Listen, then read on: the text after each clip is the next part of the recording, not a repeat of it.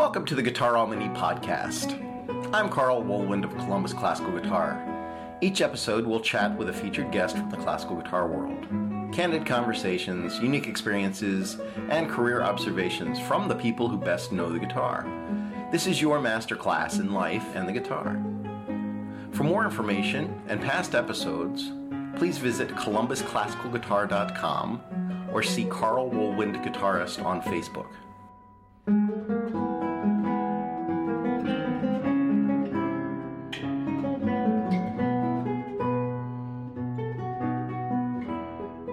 Okay, so we are here with Dr. Stanley Yates. He is professor of guitar at Stanley Yates. He's professor of guitar at Austin Peay State University in Clarksville, Tennessee, just outside of Nashville. How you doing, Stanley? I'm doing very well, Carl. Good to see you getting off to a very good start there with your pronunciation and wordage and everything. You know, that's how it goes. It's all good. I can edit it if I want to. You know, but that's not what we're doing here. This is candid. This is all about the here and the now. So you've been at Austin Peay for how long now? 26 years. Wow. 5 months, 17 days, 4 hours. It's been 26 years. Yeah, 26 years. Wow, that's great, and you have a really interesting perspective and a really interesting experience, I think, because you began your career in the UK, and that was what in the early '80s. Am I right? Yeah, exactly. Yeah, right at the beginning of the '80s. Yeah. Right. So we should offer a disclaimer at this point. I think. Stanley and I are very good friends. We've known each other for many, many years, and for probably about 20 years. We're roommates together for 10 plus days every year at the University of Cincinnati Summer Workshop. So it was. We know each other very well. Yeah. So this is a little bit different for me to have this, because I know the answers to most of these questions already, but maybe some other folks do. But I also have a perspective that's different, and I think one of the things when I think about the things that I know about you and your career and what's going on, I think that's really interesting. Is you had this experience in the UK. You were a successful, active performer in that world, which is a much different world from the world you're living in now, and the world we're all living in now. Frankly, I mean, it's so you've had this really interesting kind of transformation of experiences from that world, and then coming here and doing what you did when you were a student here, and all that kind of stuff. So we should talk about that. So one of the things that you told me about a long time ago was the scene in the UK when you first started your career, and it seemed like there was an opportunity for a young person to actually have a performing career at that time in that place. Oh no, did my internet fuck up? What happened then? There we are. Are you here? I'm here. Excellent. Yeah. Great. Okay. There will be an edit. It says my internet connection is unstable. So yeah, did you hear my question? You got up to, it seemed like there was an opportunity for a young person to have a career. Right. Yeah, a performing career specifically. Yeah. So what was that like? What kind of gigs were those? Who was sponsoring them? Yeah, so living doing that? Like, what was that life like? I did it for about 8 or 9 years. I did nothing but play concerts and bits of teaching. Yeah. A couple of half days, part-time teaching in a couple of schools, some private students, and the rest was concerts. I never played a gig in my entire life until I moved to the Dallas area. So I'd never played at a wedding or anything like that. All concerts. None of it was planned, really. I went to college because I was obsessed with music, Right. And pretty quickly they started farming me out to play concerts, and I just followed along. I just thought, well, I guess this is what you do, Right. Did and you I carried on. Bit of any kind, or how did? Not really. I had a little bit of low-key management, nothing important, You just had started to build a reputation in. Well, yeah. So I'd done a lot of sort of community. By the time I graduated, I'd won a couple of awards nationally, not in guitar, but music in general, actually. And are there any guitar specific competitions? There were no guitar competitions in the UK during my time there, except for the big one at Leeds Castle, the Segovia competition that the Japanese Horiyuchi won. Paul Galbraith came second. I think he was 50. Oh my gosh! So I didn't enter that. I can't remember why or what, but there really weren't any competitions. But I entered one in Greece and got a prize there. But anyway, by the time I graduated, I'd done a lot of concerts. I'd done concertos and a lot of stuff. And I'd kind of begun to get on the circuit already. And it just carried on. So there was a very good network of guitar societies in the UK that put on concerts. The fee structure was pretty bad. But, and it got worse, which led to at least one very high-profile guitarist moving elsewhere.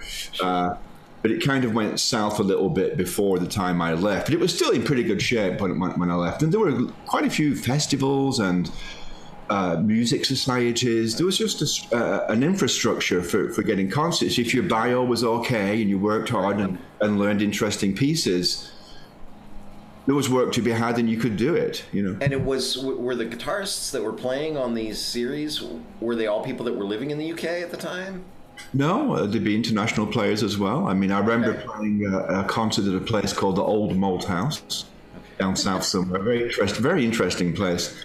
And the concert before mine was Eduardo Fernandez, Oh my God. And I think he just got his Decca record contract or something, Okay, right. So that was all very exciting for me as well, to be able to be on a concert series and look at some of these big name players. Right. It made you feel good about what you were doing. Right. I mean, it didn't make you feel particularly competitive. You certainly felt you weren't wasting your time. And the support for these guitar societies in this series was that a state-supported thing, or was it all not in England? No, not in England. It was all, most of it. Well, there was organisations that would be funded by the city or the county, things like that. There were grants and things, but most of those guitar societies, I think, were just operating on ticket sales and a lot of goodwill. Right. Sure. Yeah. But it was pretty good. I mean, there are many amusing stories, battle stories that everybody has from those days. I mean, there were some absurd situations, but in general, it was good. Well, you're going to have to tell one of those. Now that you brought that up, you have to tell us about I'll tell you battle story. I won't tell the whole story, but and I won't mention the actual place. It's a small town in the Midlands. So they had a guitar society, and I in those days I would send my brochure, and a handwritten letter, because they were all listed in the back of the Guitar International magazine. Right. And I'd say, "Can I do a concert for you? Here's my pro." And they would usually it would be yes. The next year, yes, So I went, and they took me directly to the venue for this concert. It was a pub, right? But we were upstairs. We were upstairs, right? The concert's upstairs in a kind of function room. So it's a bunch of those kind of circular tables with 2 or 3 chairs around and an ashtray and some beer mats and pints. So the green room was at the very top of the stairs, next to the entryway into the function room, and it was the ladies' toilet. And I mean, literally just a cubicle big enough to fit a commode in. Oh, I'm sitting on it with my guitar warming up, and the doors open and people are coming past and they're going, "All right, great."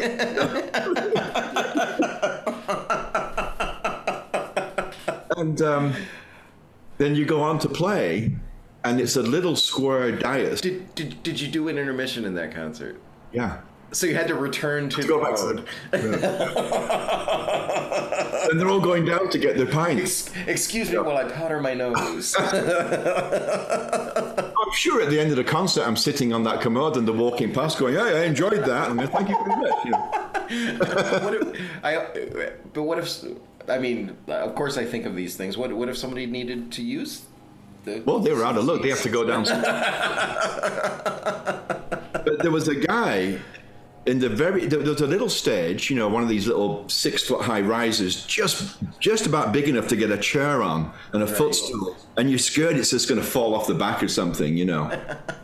And there's a guy in the table right there. I mean, just right there. He's got his pint and he's just grinning and nodding. If I play something, he'll go, "Aye," you know.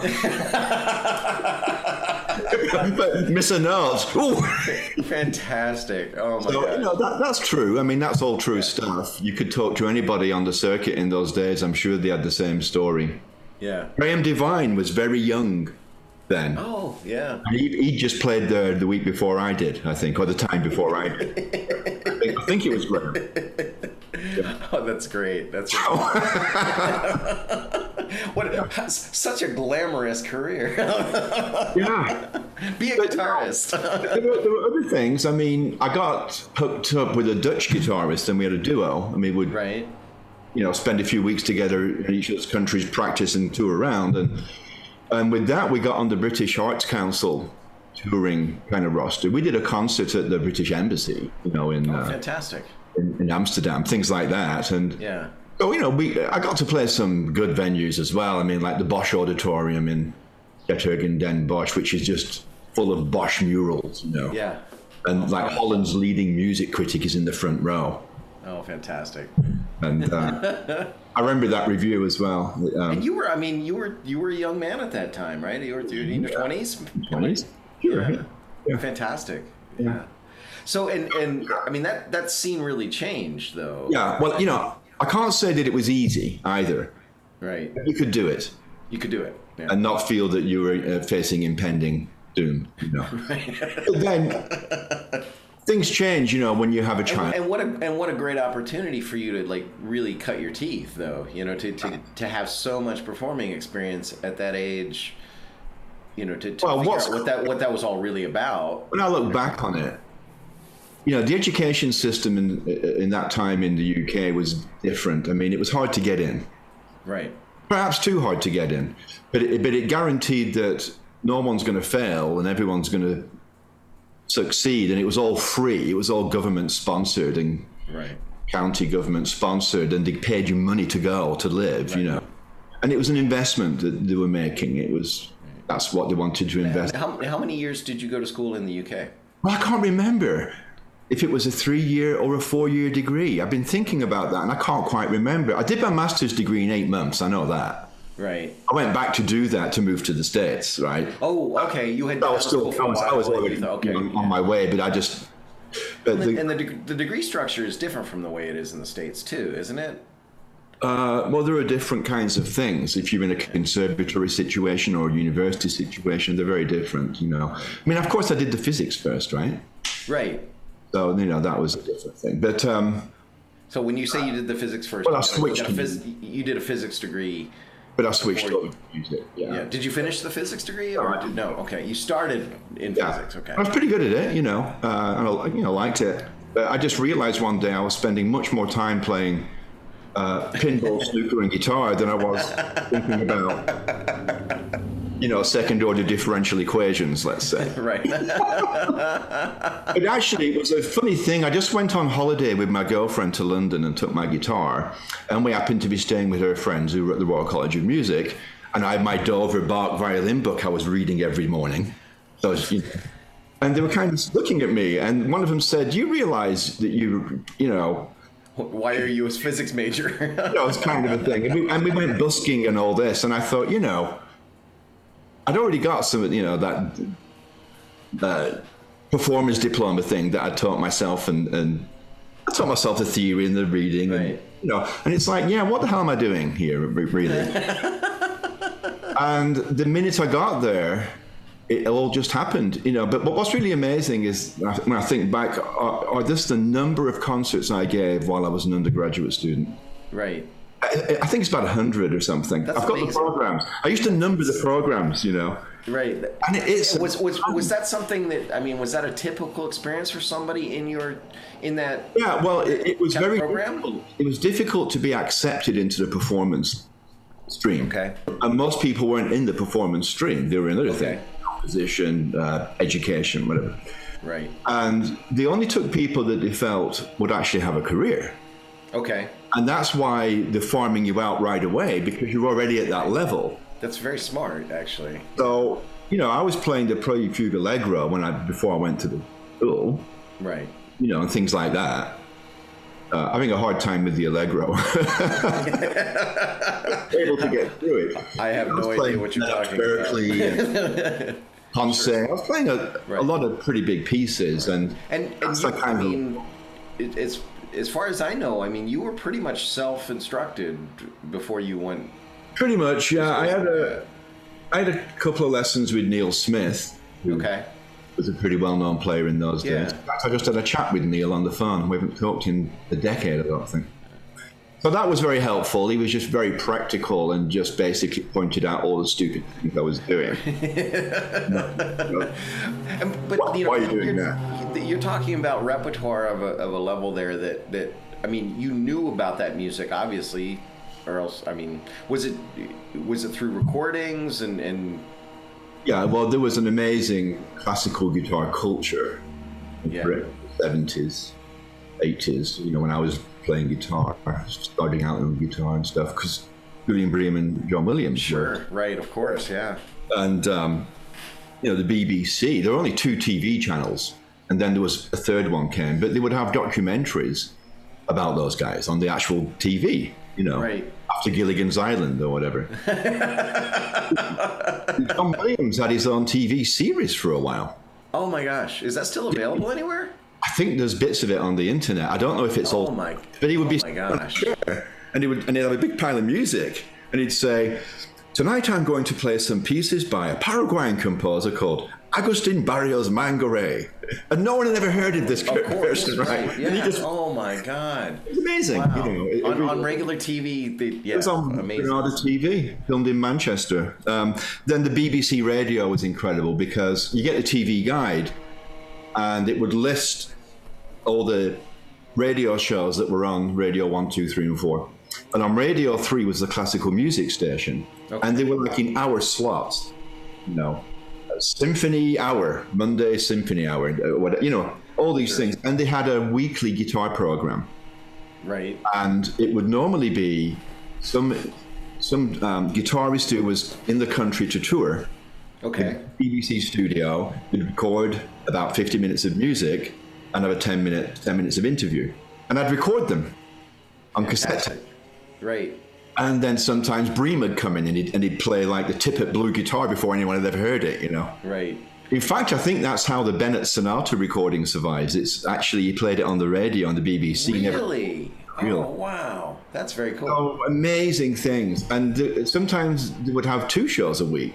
They had a series called something like Guitar Encores, and it was rebroadcasts of live concerts from the past. So I've got recordings of Bream doing live concerts from the 60s and 70s. I mean, amazing stuff of Williams. And so anybody who was, like, for example, when Baraweko's career took off, I heard him first. The same week I read about him in the Guitar Magazine. He's on the BBC radio playing the 3 Spanish pieces of Rodrigo in a second lute suite.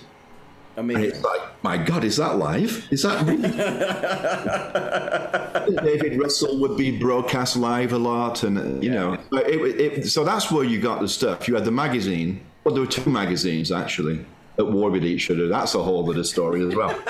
And John Duart was writing for both. He was writing for one under his own name and one under a pseudonym. Oh my! Essentially God. Arguing with himself. Yeah. But anyway, yeah, it was very vibrant in that way, and I didn't have tons of records. I bought some of Bream's lute records and some of Williams' records. I never was influenced or interested or knew anything about Segovia except reading about him. Right. Reading about him. Like, this is the guy who taught Bream and Williams. He must be an absolute monster. And when I finally heard him on the radio, it was like, was that the same guy that they've been talking about? Of course, I've come to appreciate as I've gotten older. Isn't that such a complex thing to try to digest? Yeah. The role that he played and the damage that was done, but the good that was done, and it's just so bizarre, and there's so For me, you're a little bit older than I am, but when I was a young person, that's all anybody talked about.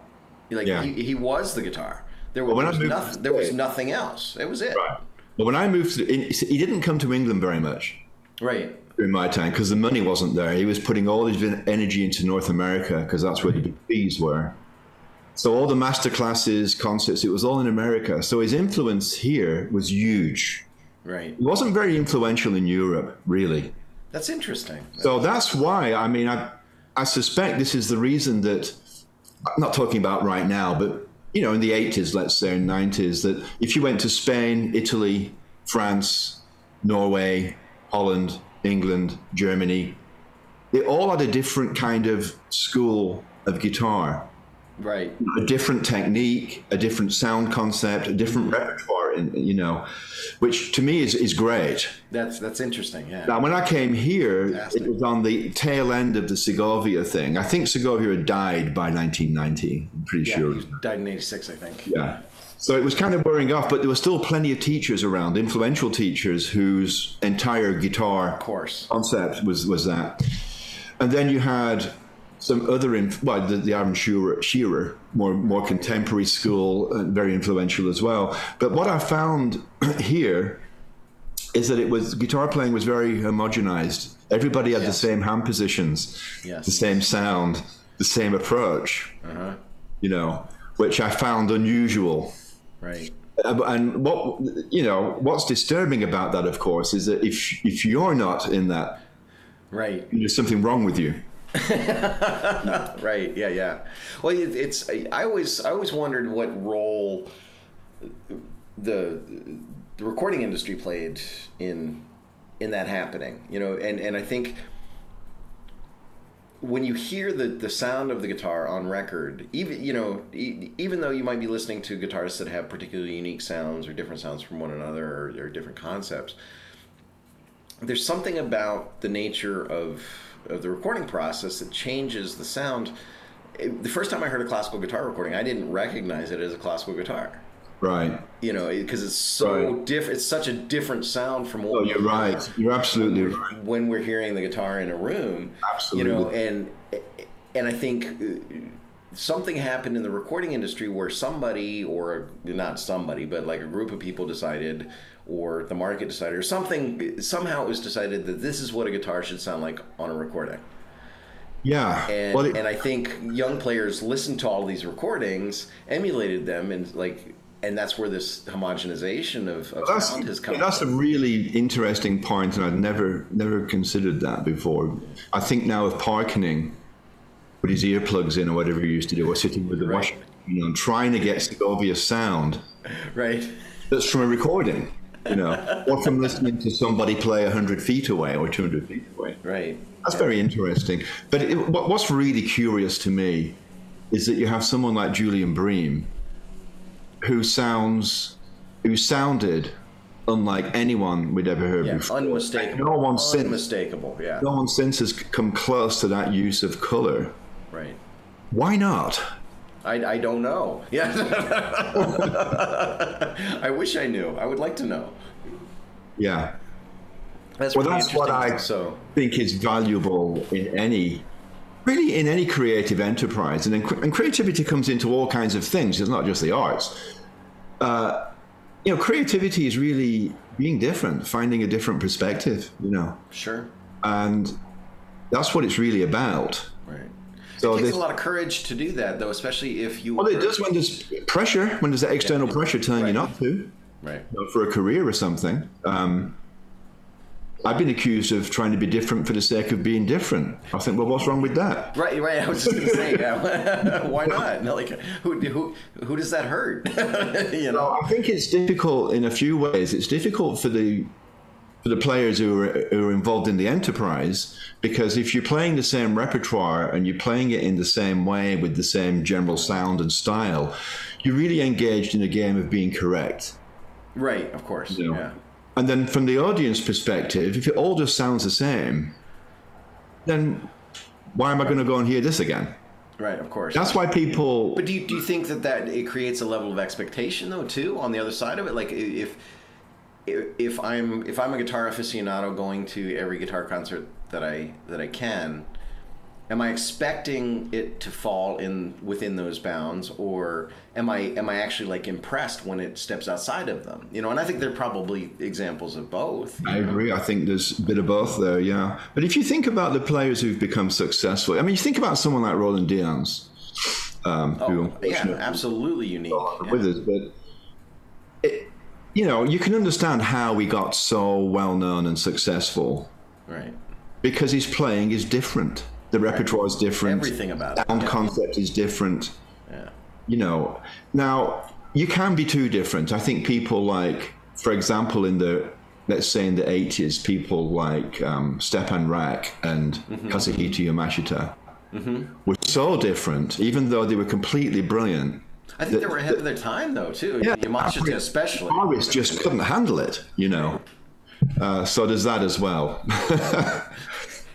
Yeah, but you know, but back to your original point about, you know, creativity and doing something different and being conscious about it. What's interesting, you mentioned people like Stepan Rak and Yamashita. They didn't change what they were doing because of it, you know, which is fantastic. Because they're artists, they're honest, right? They're doing what they have to do, right? Which is and they would have done that anyway, no matter what. The consequences or what was surrounding their doing that, and it's a really interesting thing, because I think on the other side you'll find people who, and we're probably all somewhere in the middle of this, but like you can chase your tail, you know, you're always trying to fit in or do the thing, get the orthodox right, you know. And you find you're constantly spinning around, and I think for young people it's really hard to resist the urge to do that. You know, you're trying to build a career. Yeah. You know, like you said, trying to do the quote right things. You know, and you know, part of this maturity aspect of it is you get to a certain point where you say, you know what, I'm tired of doing that. I'm going to do my own thing. If people want to come along, great. You know. Yeah. No, I mean, it's not a simple issue. I mean, it's a complex issue, isn't it? You know, younger players, they need to measure themselves against the established players. You know, and they need to have that foundation. You need to take on the foundation. You've got to have that, and then you start doing things differently. So Paul Galbraith would be a great example of that, actually. Yeah. You know, when he was getting very well known, when he was on TV in the UK, won the Young Musician of the Year, or he's a finalist. I'm not quite sure if he won or not. Playing the Aramas with his eyes. He's 15 years old. Right. And he's got the guitar normal. And he's got his eyes closed, and he's just playing the crap out of it. Right. And then he just kind of vanished, you know. I guess he went to college and at some point moved to Brazil. And then he suddenly reemerges, you know, several years later, sitting on the floor with his legs crossed with the guitar like this. Right. Playing the complete violin music of Bach, immaculate. Right. Sounding amazing. Yeah. Which is amazing, you know. But that's another example. I mean, Paul is a very serious, deep, philosophical musician. Right. Absolutely. And in order for him to realize his ideas, he's had to have extra strings added to it. Right. He's had to have a box made, and he has to. That's what he has to do to express his ideas. Yeah. But he's well known. He's not well known for the gimmick. I mean, of course, it makes him memorable. We're always the guy who has a box. Right. But it's really the recordings. Right. That are, you know, the thing. And anybody that you talk to who's actually seen him play in person, you know, everybody is just blown away by it. It's a phenomenal thing, you know. Yeah. Yeah. You know, you and I have had this. What would have happened if Paul had grown up in the US trying to do that in the 1980s, 90s? I wonder. Oh, yeah. Who can speculate, you know? Like, who knows? Yeah. He certainly wouldn't have been on TV playing the Aramas at 15. I guarantee that. Yeah. There are no American television programs that do these things. Very recently, the BBC made a very lavishly produced documentary about a British classical guitarist. Wow. Milos. UK. Yeah, I know who you're talking about. Yeah. They're interviewing people like Lord Andrew Lloyd Webber. Oh my gosh. You know? So, I mean, as far down the pecking order, the cultural pecking order, the guitar has slipped in the UK. It still exists. It gets some attention, yeah. The general culture, you know. You know, one of the other things that comes to mind is a conversation that you and I have had several times about all of the just strange and weird things that guitarists sometimes do. You know, and I in a non qualitative fashion, I'd like to put Paul Galbraith into that frame, and comparing to what goes on in other aspects of the classical music world. If you think of pianists or violinists, you know, the two, you know, that kind of behavior would never be tolerated. You know, it's only in the guitar world that people do these freaky. I don't think I've ever seen a violinist play behind the head. Right, of course, yeah. I mean, it's so funny, you know. The guitar, though, is an interesting instrument. You know, all instruments are unique. Right. But the guitar has so many sides to it, so many facets to it. Right. That almost anything goes. Right. You know, it's crazy. You can have 11 strings. We've often talked about this, you know, in kind of derogatory fashion, like, oh my God, can you imagine a pianist doing that? You know, or like, why are we such freaks? But I think there's also on the other side of it, it allows people like Paul to do really tremendous things, and apply a creative principle and you know, that probably would not have been possible, you know. Well, I also think sorry to interrupt you. No, go ahead. I'm the guest, after all. You are the guest. We're just chatting. No, it reminds me of Jeroen Solskjaer, right? And you know who I mean? Yeah, absolutely. Yeah. Mm-hmm. He's one of my favorite players. Fantastic player, yeah. I saw him in a concert at the Wigmore Hall in London in about 1980. He just won the Paris competition. Now, I've been to many hundreds of concerts, right? Yeah. I couldn't say, well, I saw Bream, and I remember he played this piece, and he may have played that piece. But I remember the whole program that Solskjaer played. He did the first Arjona Ramirez. He played the Hilding Helmes Partita. Oh, my God. Opus 54, Mosso de Concert by Stoll. And then he on his alt guitar, right, which has God knows how many strings, and it's tuned in thirds or something, you know. Yeah. And he played the E major lute suite. Okay. The Pré Fugue Allegro, and it was astonishing.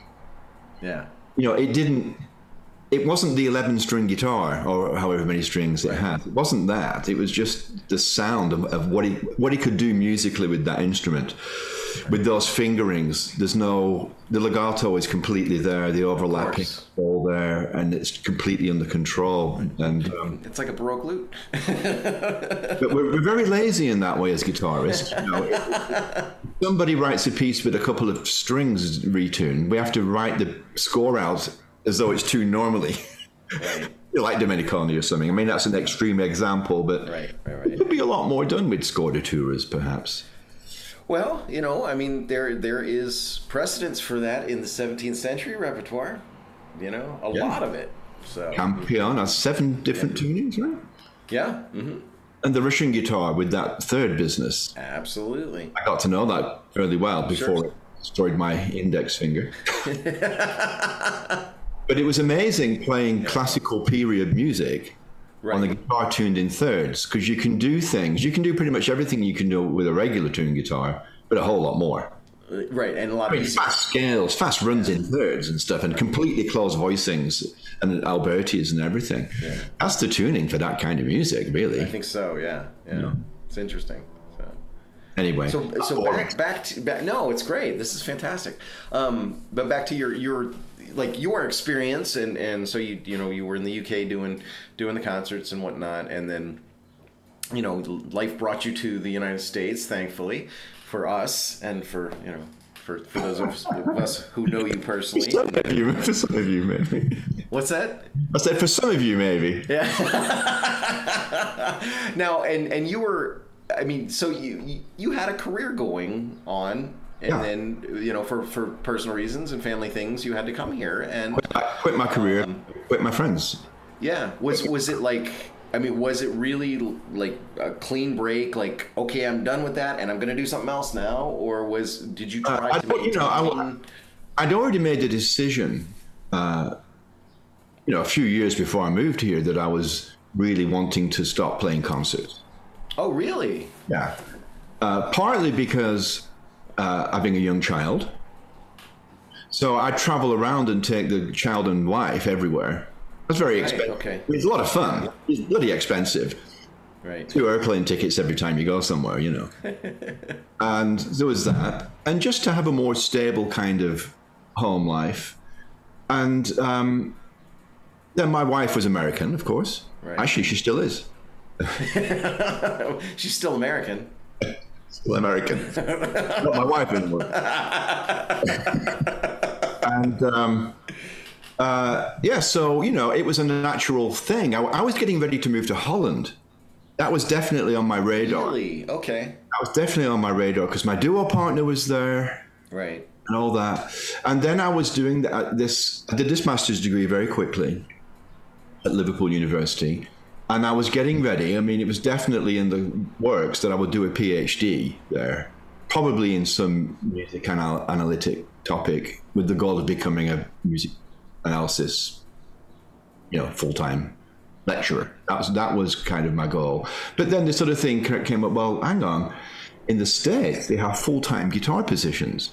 Now, they don't have that in Europe. You might now, they don't then. There was no full-time. So it's like, well, how did you get one of those? Well, you have to have a doctorate.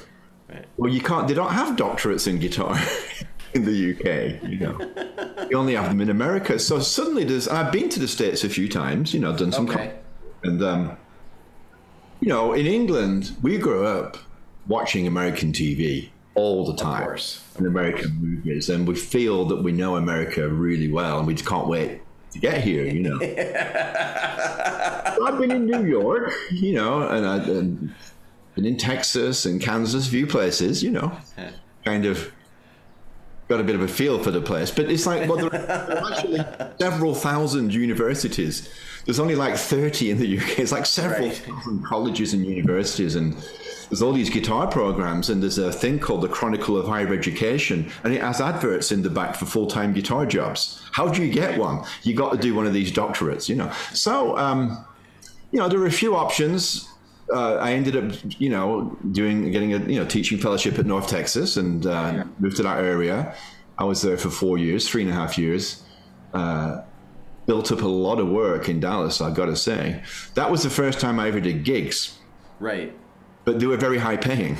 And I've got to say, there was something of an appreciation there for this kind of thing. There's a real classical guitar culture in Dallas. Right.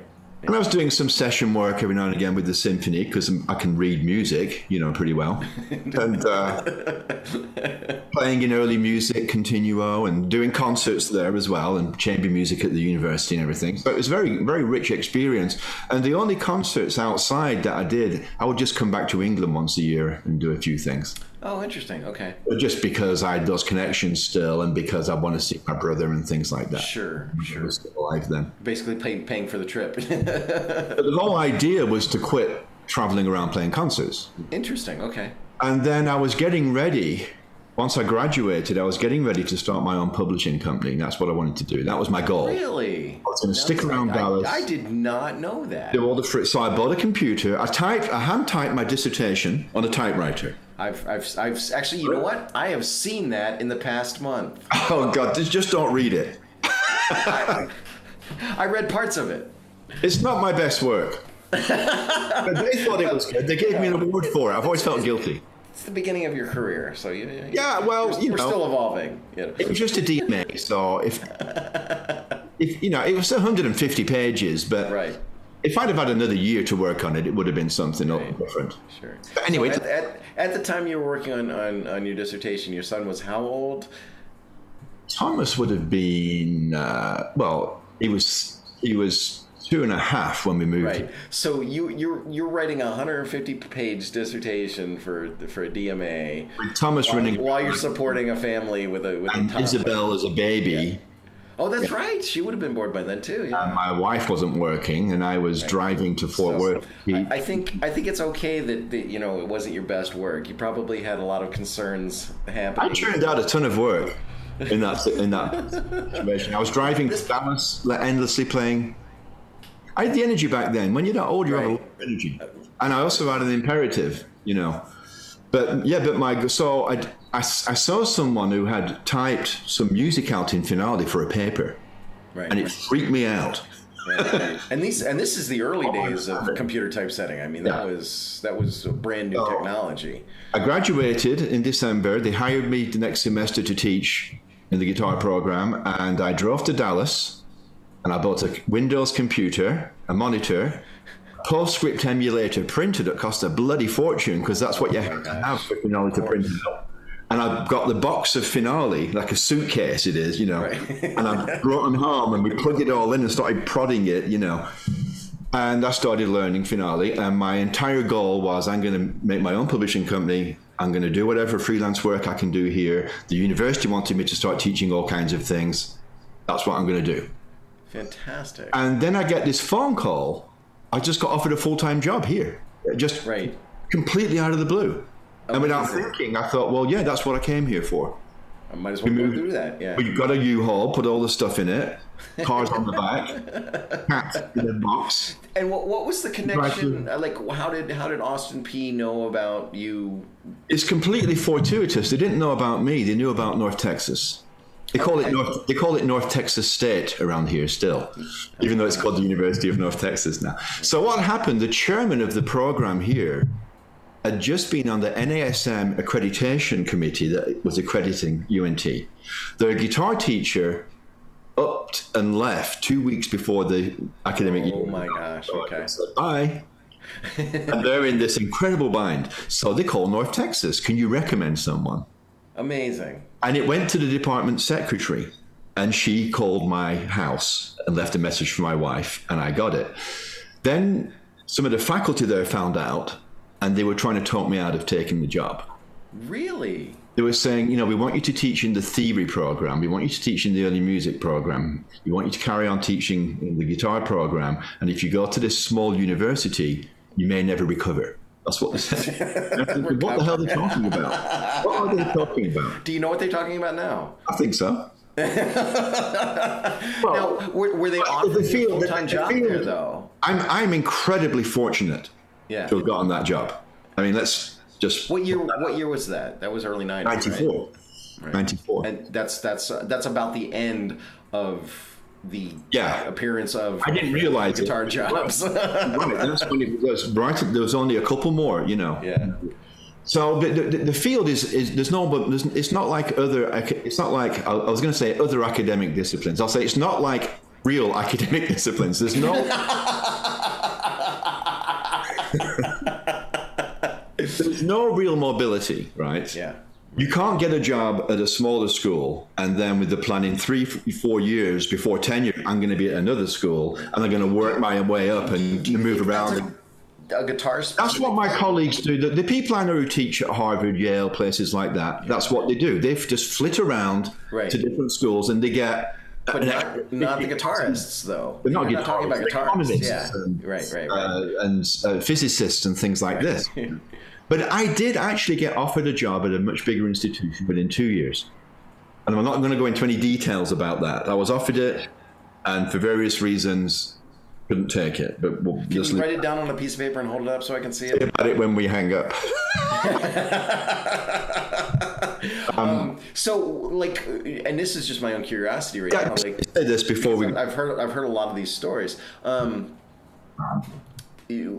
So when UNT was talking to you and wanting you to stay, were they offering you full-time employment, or were they just saying, "Here, stay here, do what you're doing"? Absolutely. Right? Yeah. Right. Yeah. So that was the thing, really. Is although I must say, I think even as an adjunct, they were giving me health benefits. Right. That happens sometimes. Yeah. Sometimes that happens. They put their tax dollars to some good use. Right. Not anymore. No. Well, just let me clarify this though. Yeah. What is difficult about teaching classical guitar in certain parts of the country is that it's very difficult to find students. Right. Now, graduate students is a whole other story, because I get grad students from all over, it's fine. But the undergraduate situation is very different. You're in a state university situation, so there's a certain expectation about that you're to draw from your state. Well, yeah, and the problem with it is that, this is a conversation I've been having with a few people at the university, actually, not really with regard just to me, but some other faculty members, junior faculty members. It's like you advertise a position and a person comes and you say to them, we want a classical guitar teacher here. Right. That's what we want.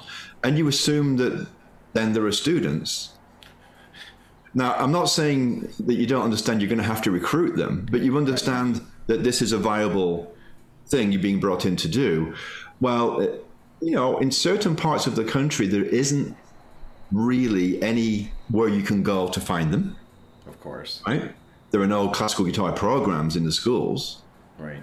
There's no real interest in classical guitar in a part of the country that has some of the best guitarists in the world in just about every other style. Right.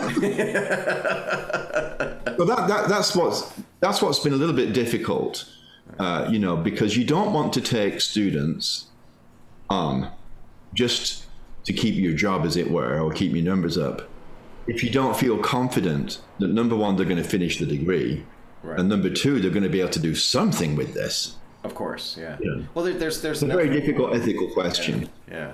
And I've had this conversation with a lot of people, and one of the things that I always think of is when I was a student, I wasn't fully aware of that, but I did know that unlike other fields, it's not like a profession. Getting a music degree is not a professional development activity, right? You're not putting yourself into a workforce the same way you are in other fields, and I knew that then. But it was kind of like, for that time in my life, I just thought, okay, I want to do this now. I don't, whatever's at the end of this course of study, whatever happens is fine. But right now, for this time, I have this opportunity to do this, so I'm going to do it. And I used to describe it to my students that way as well. And I tried to be really honest and very clear with them about this, that, you have to be doing this for like intensely personal reasons, and with the full realization that, you might have to go do something else when you're done. There are lots of ways of looking at this, And I have to say again, I feel very fortunate to have this job, and I've had a lot of support from the university over the years. I can't complain about any of that. And it's afforded you the ability to pursue some of the scholarship that you've done, which is thankfully. Absolutely.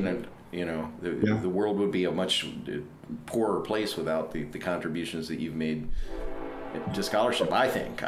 Well, I appreciate you saying that. I'm not sure that the entire world would be. But the guitar world, at least. I've certainly invested myself in some fairly meaty projects and tried to do my best with them. Right. And part of that, though, is the situation that the professional situation that you've had allows you the time and the energy to be able to pursue those. Although that's changing now, partly with the stay-at-home work, which I'm not doing anymore, but there's so much more academic, administrative stuff coming down on the faculty these days, that you're spending so much time dealing with things that are not related to teaching or scholarship. They're just the kind of work, it seems to me, that used to get taken care of in the office. Right. And I think it's because universities are becoming increasingly tax-exempt corporate entities. Right, sure. States decide not to use their tax dollars to fund higher education. Right. So it's an interesting situation. It's not like it was. But the thing that makes me feel a bit more comfortable about the situation is that I have a lot of students who've graduated who've made a go of this one way or another. Right. And have normal lives. And, if I had no students who were making a living at this, I would have to really say, you need to do something else. And so again, this is something that we've talked about many times in the past, and from what I've been able to see, the students that are able to make something of it and to go on and have a life and have a living and do this, they're all kind of doing their own thing, doing different things. It's not, I mean, I don't know what it wasn't a discussion when I was in school. It just wasn't a discussion about what is your life going to look like when you graduate and when you get out there in the world. There was none of that. It was just it was almost like it didn't exist at all. I had zero thoughts along those lines. I just remember very early on, in the first month maybe or something, one of the faculty members saying something to me like, well, you'll be established soon and this kind of stuff. It was just like all taken for granted. And then, I was actually kind of, you're talking to what are you talking about? Yeah. That's what it was like. And sure enough, I mean, there were a few hairy moments early on. I've got to say, there were a few hairy moments financially, a few watershed moments that maybe could have gone either way. But once I kind of got going, it was fine. But, I have a good number of students who have full-time teaching positions in K-12 schools and in some colleges as well. Right. So that's possible. It doesn't happen by looking in a newspaper for an advert. Right. You have to take certain steps and position yourself and do the work that you need to do to make those situations pan out. Sometimes they do and sometimes they don't, right? Sure. Right. But there's also a wide variety of experiences, because again, when I was getting my training, I actually wanted to be a college professor. I mean, that was something that it wasn't the kind of thing where I thought, okay, I'm going to have to make a living doing this. This seems like a decent way to do it. It was really conscious for me. I was like, this is what I want to do. This seems very interesting to me, and I want to do this. And I think there was certainly an attitude of that's how you make a living in this field. A serious living as a serious classical guitarist. Right. There was this realization that most of us are not going to have a performing career that is going to support us financially. Changed. It's changed, and it's going to change even more, isn't it? Yeah, but I mean, the situation was, and certainly everybody that was studying then, we can't all get a full-time. That's right. College teaching position. That's right. So, and I think. Using some of your students that I've known about as examples, they found different things to do, and and I think that's great. And I probably have half a dozen former students who tackled the private teaching thing as a business professional way, and they've done incredibly well. I mean, they have employees and their own building. It's fantastic, right? They go on vacation. They have retirement plans. Exactly. But the thing is, you have to do the work that needs to be done to accomplish that. Right. It's different than practicing scales. Of course. You have to do what needs to be done. But the students I know who've done it and applied themselves properly have done very well. Yeah. And that's what we're moving into now. I mean, I have high hopes that the K through 12 guitar education thing will continue to blossom. Really picking up. And that there will be a real job market for guitarists with degrees. How are they handling that in your state? Are they because in Ohio, the way that they're approaching it is to take people who are already in music education, give them a little bit of guitar training, and then tell them to start these guitar classes. What's happening here? So in my town, there are 6 high school guitar programs. Oh, fantastic. Some of them have 2 classes, but they're all taught by non-guitarists. Right. I've had quite a few discussions with the school system about this. If you could hire one specialist teacher to visit each school, one day at each school or something, you would see amazing results. But they don't really grasp what the guitar is and what it's capable of. You've not seen it. Yeah. So, these classes don't really end up with students playing a concert at the end for the parents and playing some nice music. It's just chords and a little bit of, So it's quite frustrating. And at one point I was asked if I would do an in-service training for these teachers. And I said, well, I don't want to, because I don't want to validate what you're doing. Propagate it, right, yeah. And now I'm saying, okay, I'd like to do some in-service training for these teachers, because they're not going to change. So I want to improve the situation, But that's a little bit frustrating, I must say. But there are places in the country that have full-time positions. Right. And it seems to be developing. It's just, I'm just thinking it's going to get to a tipping point. Right. And when these guitar ensembles are going to the National Music Educators Conferences and regional conferences and showing how well they're doing, I'm not sure that a guitar orchestra, though, is that impressive to a band director or a corps director. It's a bizarre animal. It's a valid training tool, sure. But I think they would be much more impressed to see a guitar quartet playing the hell out of some. Absolutely, yeah. But you can, there is the idea though that you can certainly, have a program that's orchestra focused and then extract, absolutely, the highly talented students from that and send them around. But that's not going to happen with a general education specialist. That kind of thing is going to require a guitar specialist. It'd be like us trying to run a string program. Right. Yeah, I've got no business doing that. What it would sound like. But, one of my former students is teaching full-time in Vegas. He runs the varsity guitar program there. He was on the cover of Soundboard magazine, issue before last, I think. It's like, is that Luke? I've never been on the bloody cover of Soundboard magazine. I can't even get a review in Soundboard magazine. No matter how much I donate, how much does it cost now to get a good review in a magazine? I wouldn't know. But he's become expert at the distance learning online stuff. I did a master class for a couple of his classes a few months ago over Zoom. So his kid's about 15 or 16. He plays the A minor violin fugue, right? Okay. Just nailed it. Yeah, amazing. I said, wow, that's amazing. How long have you been playing that? He said, about 3 or 4 weeks. Oh my God, stop. But that's a good sign, though. That's a good. It's amazing that the standard, when you get a proper teacher in a situation like that, amazing things happen. Right. But it's not. But they don't happen when you have teachers they don't have this. That's not their specialty. Right. And then there's this whole question of the established pedagogy too. Comparatively, and it's changing, thankfully. But typical situation for an 18-year-old violinist or pianist going to college, they're already playing at a professional level, and they've got a high awareness about the repertoire. Yeah. They've played chamber music. They've played with symphony orchestras. That's a very common experience for those students to have.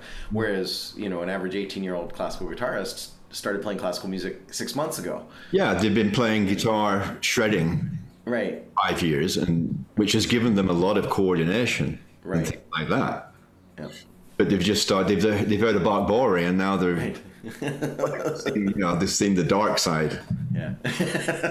But I think things like the guitar in secondary education, K through 12, hopefully is going to start changing that. I think it's a slow change, but I feel that's definitely what the future should be, and I also think it's probably what the value of the classical guitar, that's where it really lies. Sure. There's always room for composers to write complex, sophisticated music and virtuoso performers to play it for a small audience. Right. Nowadays, there's never going to be a mainstream audience for listening to Bach on the guitar with a bit of Takemitsu at the end. Right. Or even Piazzolla. If you want to hear Piazzolla, listen to the Tango Man. Right, of course. But there's always going to be some players who will have something that's so compelling that there will be an audience for it, But the idea, to me, and it's really just like what the guitar has always been. If you look at the history, it's a recreational instrument, right, that goes through phases of incredible popularity, And the idea of using the guitar as a kind of fine arts credit in a high school, getting people to collaborate and enjoy music, that's great. That's fantastic. That they can carry on through the rest of their life is a tremendous thing. And I think the guitar is the potential. The only instrument that can do it that well is the guitar. Yeah, absolutely. There's so many styles. There's such a rich culture, and that develops an audience actually as well. Yeah, absolutely, it does. Yeah. Sure. And one of the things that we've seen here in Columbus with the Guitar Society here, there is a core audience of of people that come to all the concerts, right? Yeah. You know, and we don't have giant audiences ever, you know, and that's fine. But the society, the society is it's self-sustaining, and it's been able to survive for 30 years, and it's great. But you know, the core audience is built of people who are recreational guitarists. Yeah. You know, and who knows what their experience was, what they were introduced to as young people, but it's something that has, you know, attached itself to their lives, and the end result of that is these are people that pay attention to guitar things. They still go to the concerts. Yeah, they like it. So it's I mean, I think that's a real positive of this change that we're seeing in the case. Well, something I have to say about the GFA. I mean, I was on the artistic board for about a decade, you know, whatever that was, 90s, early 2000s. And at that point, there was a lot of talk about guitar education, but nothing really happened, you know. But now they've come so far. Yeah, they're doing this kind of GFA TV and the whole, and you know, the regional symposiums and everything. It's amazing to see that, you know, because it's so important. Yeah, long time coming. It wasn't sexy enough in the 90s, you know.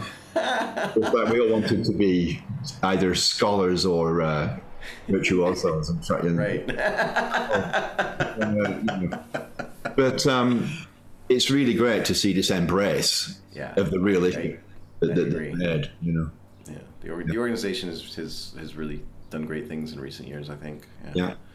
So, all right. So let's get back to the publishing company thing. That's really interesting. I mean, because I know that you've always had a very active, and I think impressive. I mean, I when I think about the body of work that you've undertaken scholarly, you know, I it's pretty impressive to me, you know, and like some really important work, all of an extremely high quality that I'm not used to seeing in general as applied to the World of Guitar Scholarship. So but was that something when you decided you wanted to have your publishing company? Was that kind of how you were looking at it, or was your scholarship? I guess what I'm asking is was your scholarship kind of an outgrowth of that seed? I found the idea of self-publishing very attractive. I love the idea of doing my own typesetting and making it look beautiful, and layout and learning a bit about typography and stuff like that. I just found that just and your editions look great. They're a nerd like that. Fantastic. I mean, it's not. I mean, I did have an art exhibition when I was 16 at school. Oh my God! I could do drawing a bit. I'm not great or anything, you know, but I can do a little. You know, I can paint. I could do watercolors of a wine bottle with all this. Right. I can do stuff like that, you know. Right. But I wouldn't call myself a graphic designer or anything. But I've got a little bit of an eye, a little bit. But all that appealed to me, just the kind of manufacture of it, you know. But then the idea of just being completely in control of publishing whatever I wanted, not having to ask for permission from anybody else, like, you know. And I already had a big wad of handwritten transcriptions. I mean, I transcribed the complete works of John Dowland one summer. My goodness. I've still got them downstairs. They're written in brown ink. You know? My gosh. It's like this. And, you know, and even, that wasn't the only lute composer I did. And I transcribed lots of Scarlatti and Weiss and Albéniz and Granados and Handel, all kinds of things. I was constantly transcribing and arranging. Just because you wanted to do it, or because you wanted to play it? Or? I wanted to play the music. I wanted to experience the music by playing it. Okay. So you get Dinah Poulton's complete works of Dowland. It's on a piano staff and it's written a third higher.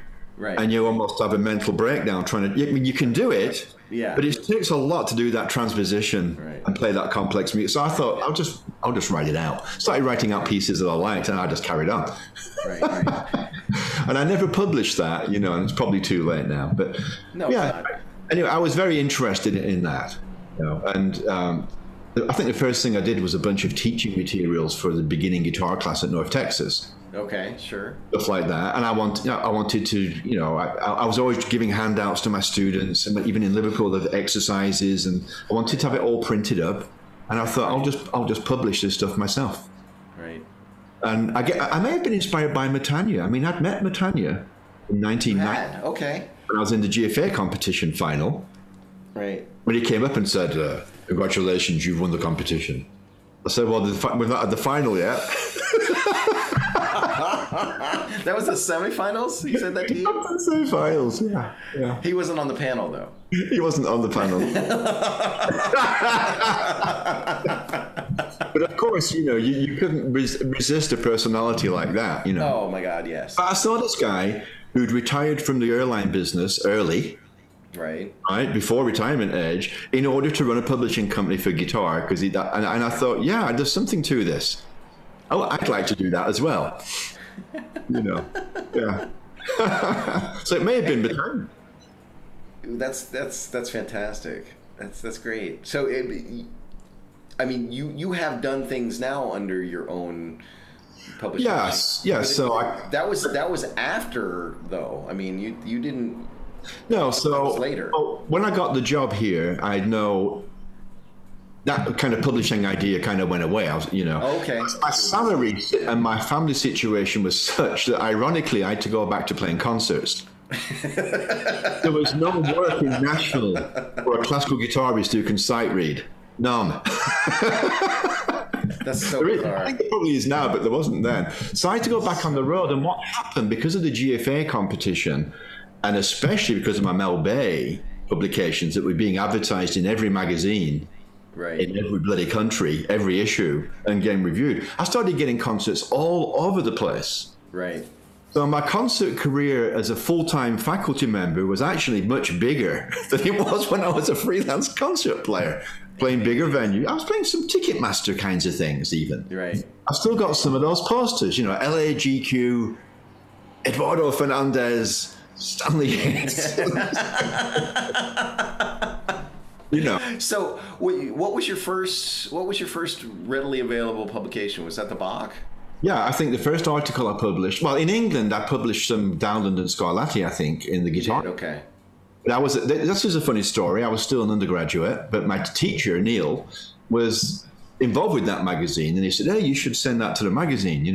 We'll put it in." So it went in, and I remember I was waiting to go into class with my classmates, and I had the magazine, and I said, "Look." and it said, John Blount arranged Stanley Yates, and this student, she said to me, "Wow, there's another guitarist called Stanley Yates." It's me.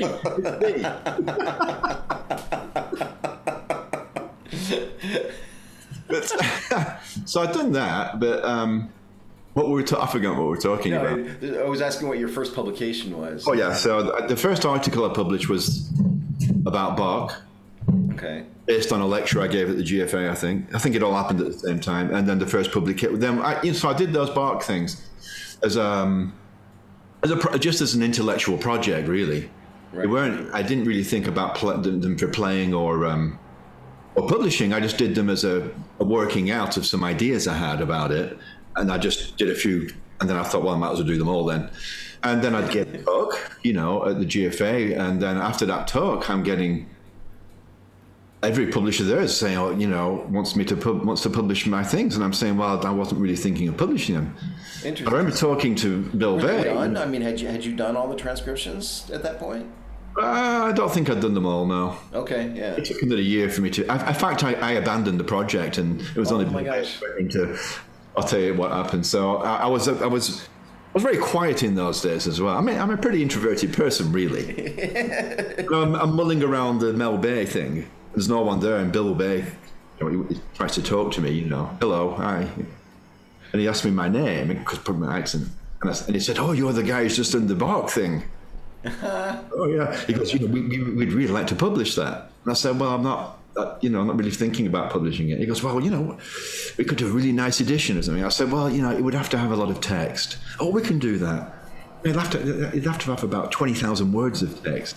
Oh, well, I said, it would have to have the original cello scores in a comparison.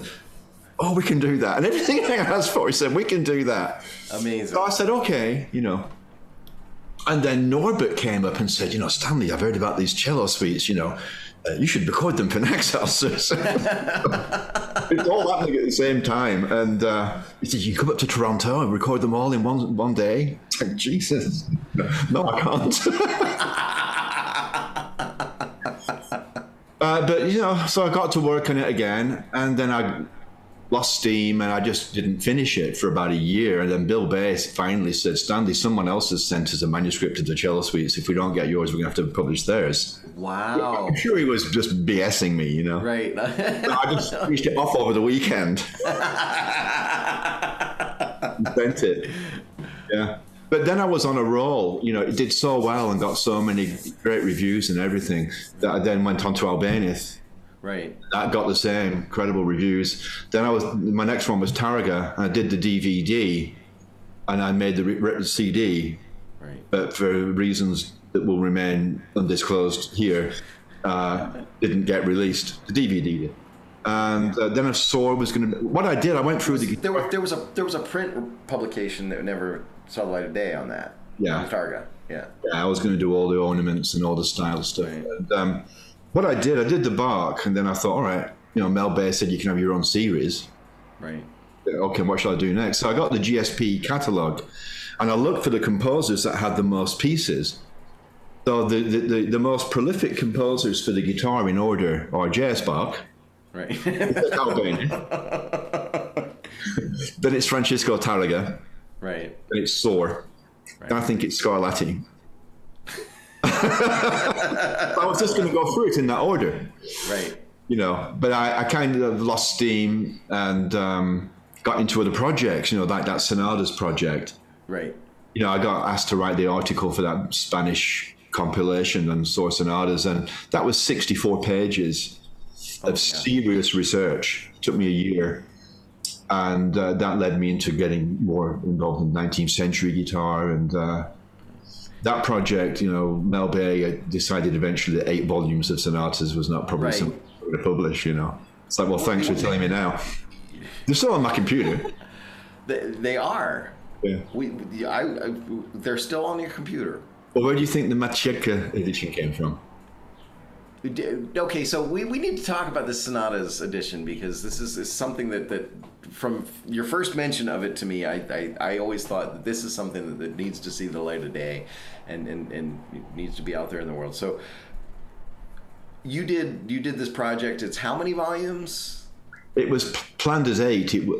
Okay. Well, probably would have had to have been more, because I've gotten so many more sonatas. Right. So, and it's all just 19th century guitar sonatas. All late 18th century, early 19th century sonata form pieces. So and you had arranged it like from what I remember, you had arranged it in a really interesting fashion. Like rather than being like a volume of one composer, a volume of another composer, you were arranging them according to the type of sonata. Things like that. Structurally. Yeah. So the first volume, which I'd completed, was the earliest sonatas. So these are sonatas from... Proto-sonatas, yeah. Yeah, from, let's say, 1775 to 1800. Right. Wagazi Guzman. That's Antonio Abreu, Haris Pakashara, these kinds of figures. A lot of them for 5-string guitar. Amazing. Wazi, Lawyer. So, yeah, basically 5-string guitar and 6-string guitar, but up to 1800. Wickmanson from Sweden. Oh my gosh. A keyboardist taught by Haydn. Trill Labar, a Haydn student. See, we need this music, Stanley. You have to publish this. So, I just got a very kind email from a very prominent Italian scholar talking about this very topic. He's going to write a book on it. Fantastic. I need to respond to his email. Just haven't had time. I think so. But then I was going to do a volume of Vienna, right. So we could have Vienna in one book and see what was going on. But Giuliani would have been in the book because he's only got 3, right. Not of one word, and one hybrid. Sohr was going to have his own book, obviously, and Carulli. Right. Might have needed 2. Probably, yeah. Then there was going to be a book of Italians, Moretti, the 2 Morettis, Pacini, I can't even remember the names now. Gragnani. Anyway, yeah. And then what was interesting, is that the guitar sonata, by about 1815, they stopped writing them. Just a few outliers. Right. A genre that only lasted about 20 years or 25 years. Same for the piano. But a lot of it. The 19th century romantic piano sonata was a serious business, written occasionally. Right. In 1800, they were publishing hundreds of the bloody things. Right. So interesting. It's very interesting, actually. You read about things in books, and you get taught things at school, and then when you look into it for yourself, you realize it's a whole different story. Right. That sonata forms don't have development sections. Only a few of them do. Right. They have sections of contrasting tonality. Exactly.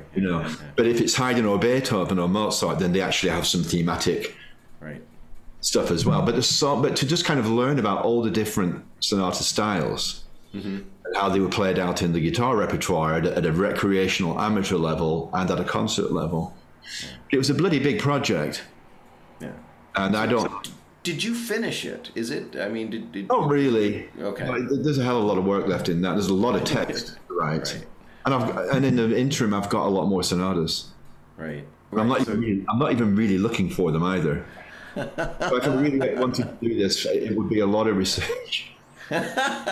Well, if there were anything that I could do to continue to prod you to please, for the sake of everything holy, finish this project. I mean, there's nothing there. Again, back to like when I look at you and what I know about you and your career, like the scholarship just is so like head and shoulders above everything else that's out there. And I just not anymore. There are some serious. Maybe you set the bar for that, though. I think that anyway. Well, it's interesting when someone like Christopher Page at Cambridge University, who I just watch with awe when he does Gresham College lectures, and I think, oh my God, this is like tremendous, genius. And then I finally have some contact, and he says, "Oh, I have your Macheco edition right now on my table." That's fantastic. You just don't imagine when you put something out that it really is circulating, really. Right. Well, I think it's a testament to how hungry people are for really good information, and when you do something that is a landmark contribution, people have never seen. I mean, the Bach, for example. I mean, how many hundreds of Bach cello street transcriptions are there in the guitar repertoire?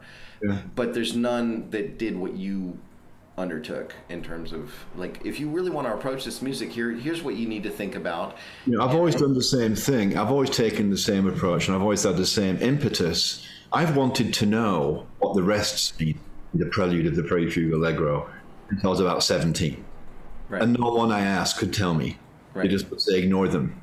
Right. And I just like, well, they got to mean something, Right. And then, but, so there's this idea in the guitar world that was on every LP of Bach, and all the liner notes were always written by John Duart, I guess. Jack would always say, Bach left us wonderful models for arranging the cello suites, the guitar, and we can now arrange other things along those lines. But it occurred to me that no one was actually doing that. They weren't using Bach's model. Right. Yeah, they were adding bass notes, but they weren't using Bach's model. And I thought, they haven't looked at it. They haven't analyzed it. They haven't analyzed what he did, or else they wouldn't be doing it this way. They'd make different choices, yeah. It doesn't sound like Bach. Right? So I decided to analyze what Bach did. Right. To the best of my ability. And then I drew some conclusions. And then I tested my conclusions by taking the first cello suite and applying those ideas. And it came out, to my ear, extremely well, just the way it sounded. Right. It's like these are correct notes. These are correct contrapuntal notes. And the rhythms I'm using are continuo style rhythms, the way that Bach did And we have examples of all of that. I mean, of course, I can't come up with a bass line as good as the one he came up for that Gavotte in the third cello suite. I can't do that. But I can do something. Right. I can be Bach on a very bad day.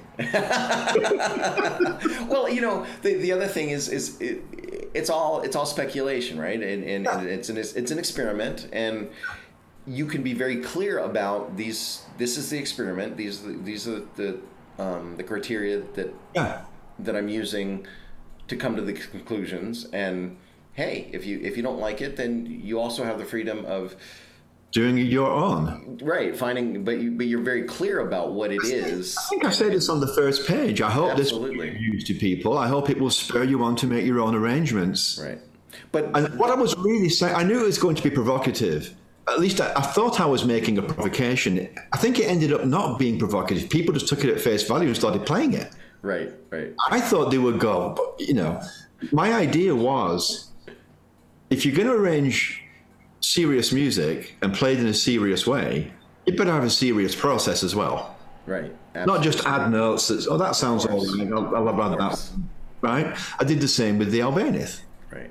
And I think that step in and of itself is a step that it's unusual. Like to undertake that process in the world of guitar transcription. I find it to be, that's not the common experience, right? And the thing that gets me is most transcriptions and arrangements. I mean, obviously, I've only seen 1% of them, right. But the ones I've seen, probably 9 out of 10, are just not done well. Right. Well, what I think they're too difficult. They don't sound good. I think there's too many times when you see guitar transcriptions that are obviously reworkings of other guitar transcriptions. They didn't even go back to the original source. Yeah, we won't mention any names. But yes. But it's obvious when that happens. You see. How many times are people going to transcribe John Duart's 1961 shot edition of the first cello suite? I'm doing my own fingerings. Right, it's my own fingerings. So I mean, if you want to do a Bach transcription, I think the first step is make sure you go back to the Bach, right? Yeah, I would say that would be a good starting point. But it doesn't happen. I mean, we know this. We know so.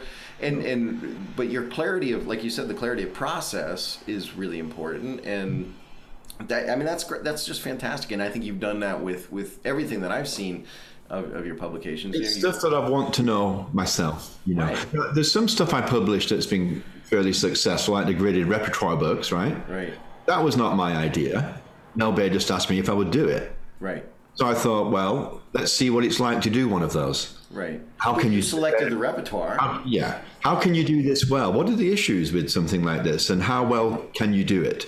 Right. And that again led to a slightly different kind of approach. I mean, Bill wanted me to do eight grade books, like the graded exams.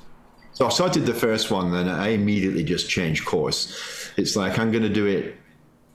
Every style period is going to be covered. It's going to go from the very easiest possible. Everything's got to be really attractive and good. There's got to be modern stuff in here.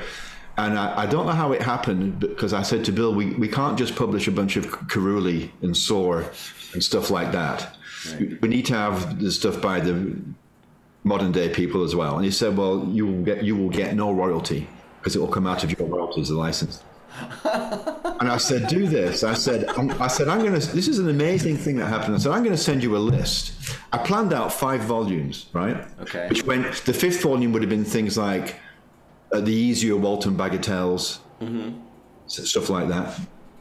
So pretty, advanced. And I said, I'm going to send you a list of pieces and their publishers. I want you to write to them and offer them 1 cent royalty, and tell them that we're only ever going to publish a piece that's from a set of pieces, and on that page we will advertise the whole set, what it's from.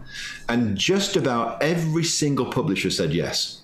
My goodness. OUP, Faber, Novello, Ricordi, Schatz. Wow.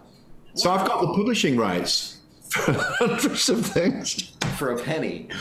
For a cent royalty, yeah. So if I had 12 or 15 copyright pieces in a volume, then I would lose 15 cents of my royalty. My goodness. Right? Amazing. Pretty amazing. Yeah. So even with that, I worked as hard as I could on them. Right. I did all the little extra touches that people don't probably notice consciously. That every page has a header with some information. There's an index at the back of all the technical things that are covered in different pieces. They're graded. Every piece has a little bit of information at the bottom. What is Packington's pound? Well, I'll tell you what it is. Right. I can find that stuff out, though. Right. So I probably spent a year on each of those books or something. I mean, they're great. I'm doing it every day, obviously, but I try to do my best if I'm going to put something out. Of course. Now I've got a whole slew of guitar ensemble arrangements, about 50 of them, because I've been teaching here 26 years. So I've got 52 semesters of guitar ensemble, and most semesters I arrange something. Right. Beatles, Led Zeppelin, Mammo the Fire, Respighi, Haydn, you name it, Right, sure. So I can now publish the Led Zeppelin and Beatles stuff on Sheet Music Plus. Okay. Which is great. Don't get a massive royalty, but I can do it.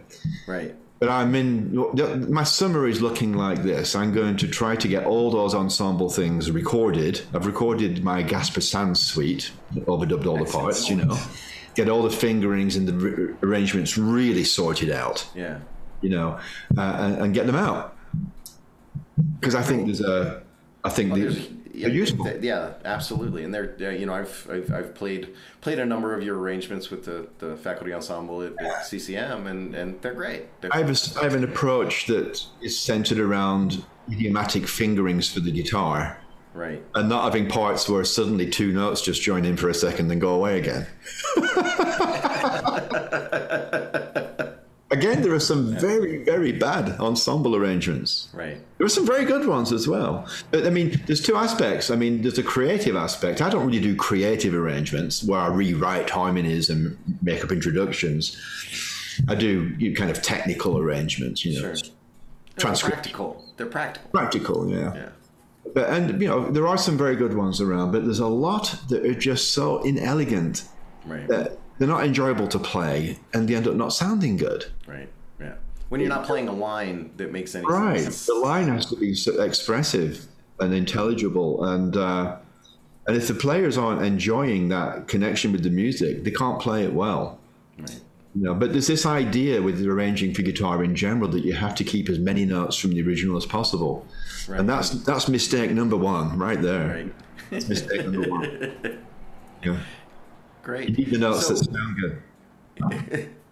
So how many publications do you have out there in the world? Do you know?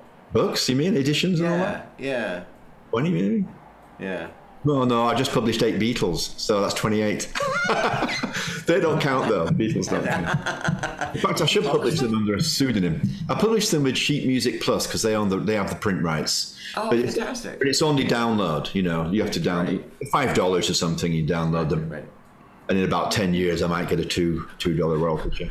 When did you put that up? Was it recently? Probably maybe over Christmas. Okay. Well, congratulations. I've not announced it or anything. I'm just toying with it. But I'm pleased with the editions I put out with Amazon. That's worked out really well. Those 2 technique books. Sure. They sold like crazy. That's great. That's fantastic. It's like, why have I been taking publishers' royalties all these years? You had to, right? I had to, yeah. So it was great to get that stuff out of my system. You have finally realized your dream of having your own publishing company. I have. After all of these years. I better move back to. I just need to move back to Liverpool now. and the trip will have been complete. I would have worked my ass off to get out of England. There again. Yeah. But I like that my Checker edition. I think turned out well. Yeah, absolutely. And the Vivaldi edition, that was my test project. I think that turned out well. Yeah. I like those arrangements, those pieces. Those pieces are very attractive, and the arrangements are very playable and really nice. I've used them with my students. It's not like a contribution to the world or anything, but Yeah. So, and that's you're talking about self-publishing now, which is something that is a relatively recent possibility, I guess. Well, the technology is there now.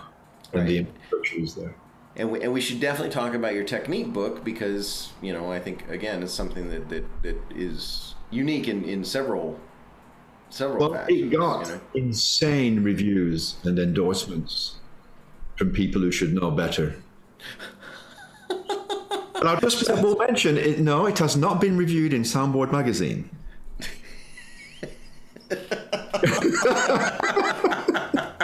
And I pay my membership dues. And how long has it been? And I'm a peer reviewer for the Scholarly Journal. Well, maybe that's why it would be seen as a conflict of interest or something. Yeah, I know. I'm self-interest. It doesn't matter. I just can't help but joke about it. Well, it's strange. I mean, it's odd that it's been ignored that way. But so it's been out gosh, been a few years now. Yeah. Is it 5 years? 4 or 5? Yeah, probably, yeah. I'm very bad at guessing that. I'm always like, oh yeah, that came out last year, and people's like, no, that's been out a decade, Yeah, it's incredible. And it's 2 volumes. You worked on it for a really long time. I know that. It's 10 years of work on and off. Yeah, right. And even longer than that if you really want to. But what I started doing about 10 years ago. We all have this experience when we're teaching. In every lesson, something occurs to us we never thought before. Right. Right? If we're paying attention, right? But and I've always felt a bit guilty that I'm the one who's learning when I'm teaching. I should be paying them, really. Right. But at a certain point, I started some things I think, I need to remember that. I'd write a certain fingering thing or a certain little thing to practice. I just started making notes on expressive phrasing things and technical things. I ended up with 2 massive folders for each, and I've still got to write that's the book I want to write. Yeah, that's the book that's the book I've always wanted to write. Will that be a companion to the technique book, or is it going to be a separate? Completely separate, but it would have to have lots of videos and listening and stuff. Yeah. See, people say it's not possible to write a book about that, but I disagree. I think it is. I think people have done it. I think people have done it. Awesome, yeah. Anyway, not for guitarists, but they wouldn't read it anyway. Yeah, Richard Tuff's book on bel canto is. Yeah. I would just write that out again. Just change every time he uses the word voice, change it to a guitar. Yeah, just do it. Word search. Yeah, but anyway, I decided, this thing, it went through different incarnations. So I was going to do it around 2000. So I started writing a series of kind of pamphlets, arpeggios, scales, slurs, position shifting, and I had about 12 of them, and I had a lot of examples and all that. And then I started thinking, well, am I really expecting people to buy 12 books and somehow figure out how to use them all at the same time? Right. So I gave that up. Plus, the internet wasn't quite ready for the online delivery, really, at that point. And then I started again and decided I was going to make a big volume. So I put them onto one big volume, arranged by area, and it was like 400 pages. Oh my goodness. And I thought, how the hell is anyone going to use this? Useless. You could use it as a footstool, maybe. So then I realized I had to really buckle down and do what needed to be done. I had to really sort this out into a usable, systematic thing. And that's hard work. Yeah, it is. I had to figure out all the streams. I divided it into right-hand and left-hand streams and put it in 2 volumes, one dealing with the foundation technique, much more exercise-based, and the second one dealing more with advanced technique and musical context of it all and all that. So, it's a lot of work, the last couple of years of it. Right. It really was a lot of work. And every time I open it, I find a typo. But the beauty of it is that I can update that PDF and upload it to Amazon, and it's fixed immediately. Oh, fantastic. And I feel sorry for the people who've got the first version. I guess it's a trade-off. I mean, in the past, when you were sending stuff off, maybe it would have been proofread for you, and I used to have a bunch of people proofread for me, and find a lot of stuff, but mistakes still always. You can't write that much without, I mean, it's like it becomes something blind. You become like snow blind to seeing it. You just imagine what you think. Right, of course, yeah. And so the approach, it's 2 volumes. You have the right hand, left hand streams, and you actually have suggested like practice regimens as well. Like there's charts and. Yeah, if you're working on this set of arpeggios and you're going to do all these things with them, then here's a weekly plan. Yeah. Cycle through them. And if certain ones become comfortable, you take them out and just play through them, and you keep the other ones cycling. Right. And it will take you 12 minutes a day to do this. Yeah. How did you come up with that? Were you experimenting with different things with your students? Not really. I didn't really guinea pig my students too much. I don't really like to. But I don't want to completely mess them up. Right. Was it just kind of like a theoretical construct? You thought this is about how much time it should take somebody to do this? Well, I thought, okay, all this information is good. All these exercises make sense to me. I think they're valuable exercises. Some of them are generally known kinds of things, and others are a bit different. But I was just thinking, how does someone use this? People don't sit down and practice technique for 5 hours a day. Right. Nor should if they do, they're doing something wrong. Right. So it's like, well, how much could you really expect someone to spend warming up and then doing a technique routine? If they're fairly serious, maybe half an hour. Right. If they're really going to be a professional player, then you can expect to do an hour or even more. But I'm thinking more of the average kind of serious recreational, undergraduate maybe. Right. Students and all that. What's reasonable? And I thought, well, it's not unreasonable to spend 15 minutes on some right-hand stuff and 15 minutes on some left-hand stuff. So that was kind of my benchmark, to not go over 30 minutes a day. And there's a warm-up routine that can take from a few minutes to a long time, depending on how you go about it. But anyway, I just tried to make a structure so it was usable. Yeah. So, and I thought, you can't do everything every day. You shouldn't do everything every day. It's much better to cycle over 2-day cycles just for our brains. Right, absolutely. Apparently, Yeah. And for your body, too. Gives things some rest, And, in that second volume, I also, for example, there's a few lessons. There are 81 lessons, I think, altogether. Okay. It's organized in lessons in the 2 volumes. And I think there's just 1 lesson on basic tremolo in volume 1. In volume 2 is about 3 or 4 lessons, and it goes from, refining tremolo to the crazy tremolos, rack tremolos, and things like this. But I also have a lesson on the historical context of tremolo technique. Right. And the fingerings that were used in various eras, and how it evolved and everything. That's smart. It's good. Trying to make it a bit more interesting. Right. And there's always it's less abstract that way, isn't it? Yeah. You have some I didn't want to think about it. I didn't want to divorce technique from music. Right. And I think that when you practice technique, you have to put it in a musical context. Once you've got that thing automated, it has to go in a study of some kind, so you're playing music with it, or else it doesn't get internalized right. It doesn't get internalized in a musically useful way. Right. Right. So, yeah. Anyway, for me, it was a catharsis just to get all that. I say to my students, I've given you the book. Why are you asking me that? It's on page. Yeah, your lessons now are page 59. Yes. Ask me another question. Page 72. Well, that's like that joke, that famous joke at the Borscht Belt Club. The old comedians all sitting around the table, and this guy's watching them, and they go 42. They'll start laughing, right? This guy comes up, he goes 13, and they just look at him. He goes, well, why aren't they laughing? Well, it's in the way you tell them.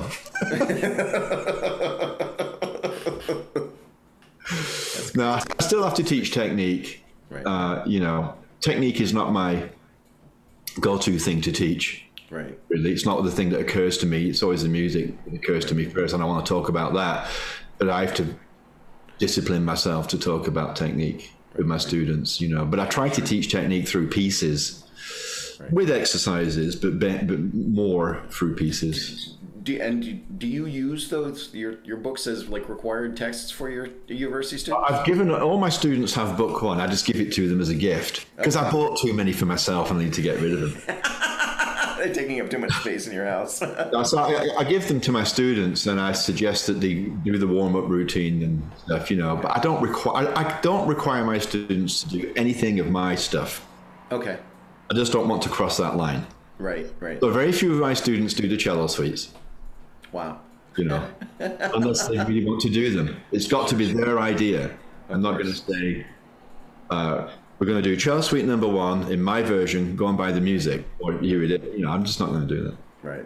That's highly ethical of you. Something, isn't it?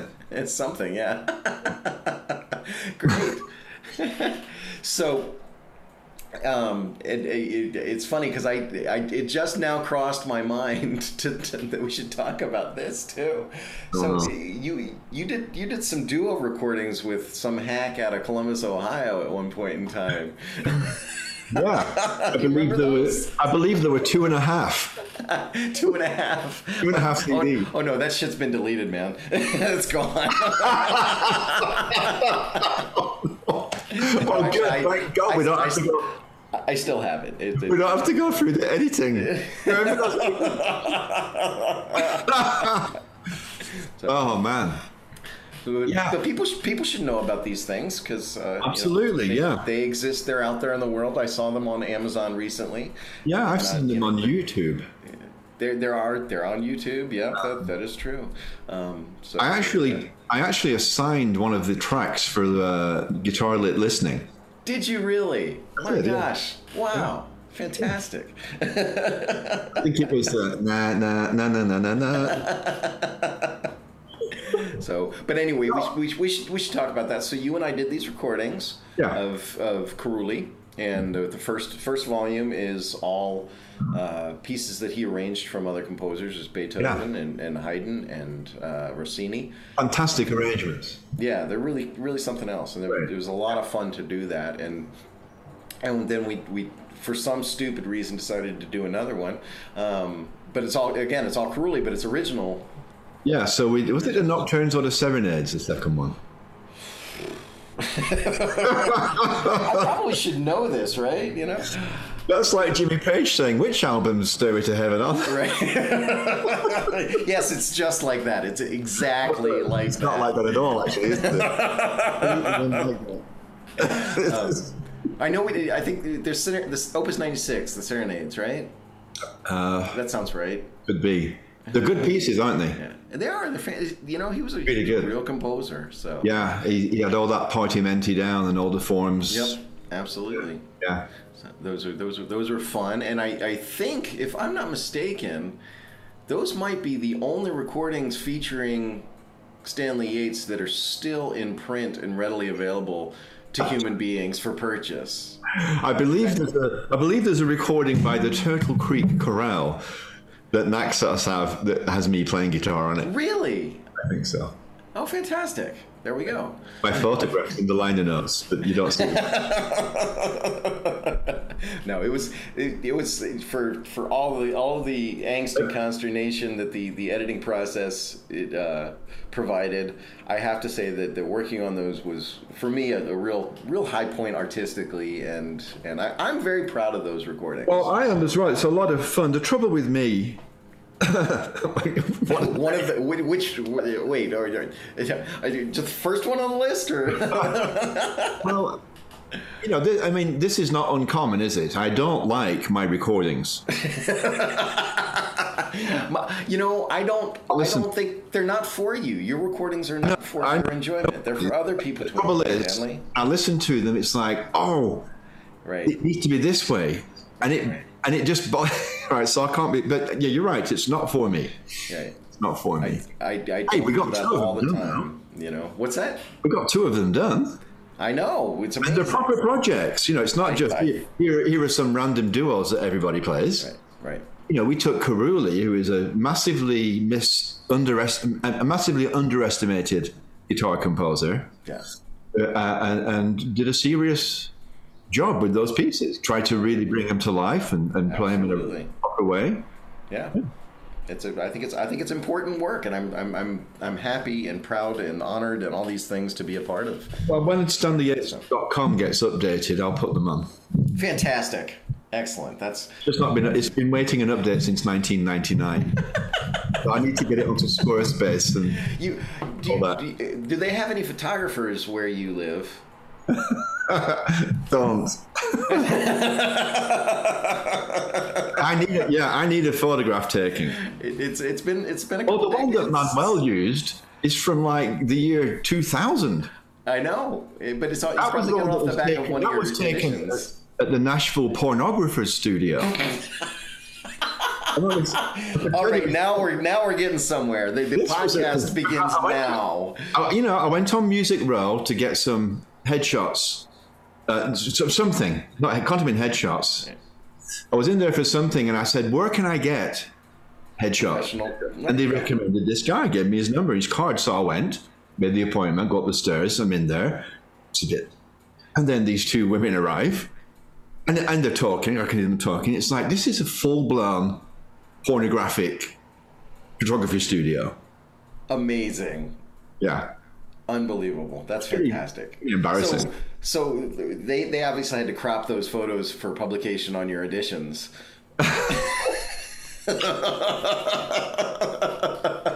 I do have another photograph that was taken about 10 years ago.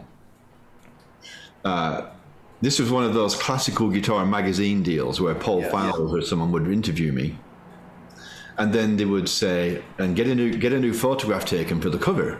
Right? They always want. They want something. Right. So you go to a professional photographer and you pay a bunch of bloody money to get the photo. Right. Then you're not on the cover.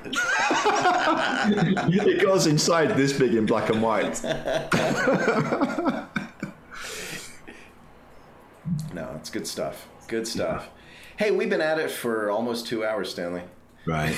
I think we can wrap this up if you're okay with that. Yeah. Thank you so much. It's been fantastic. Very entertaining, and I'll let you know when we're going to go to air and when this is going to be out, so you can let all of your adoring fans know. Yeah. So does this go on YouTube?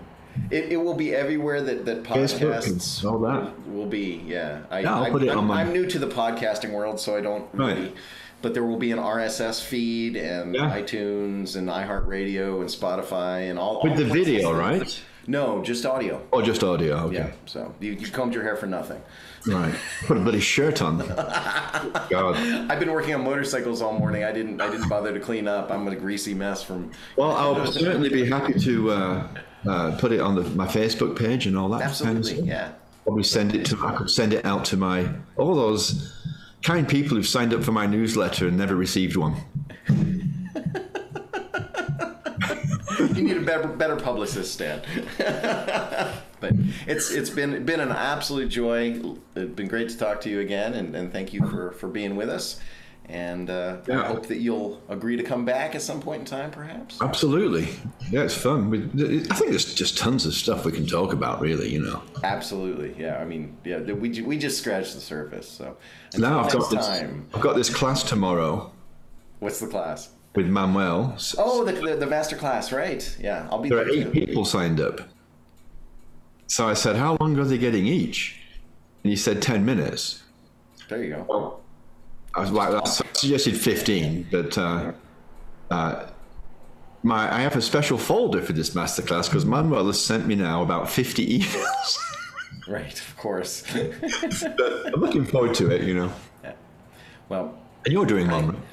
Well, I'm doing one in August. Yeah, I did one last spring for him. I think I'm not sure, but that's been really cool what he's done with that. That's great. And I went to the Juan Martin. I went to the Juan Martin. How did you get Juan Martin? He has some personal connection with him. I think at some point in time he studied with him or something. I'm not really sure. Yeah, it was great. It was really enjoyable. So, all right, I'm going to stop recording here. All right, Carl. Well, have a good rest of your day. Well, thank you.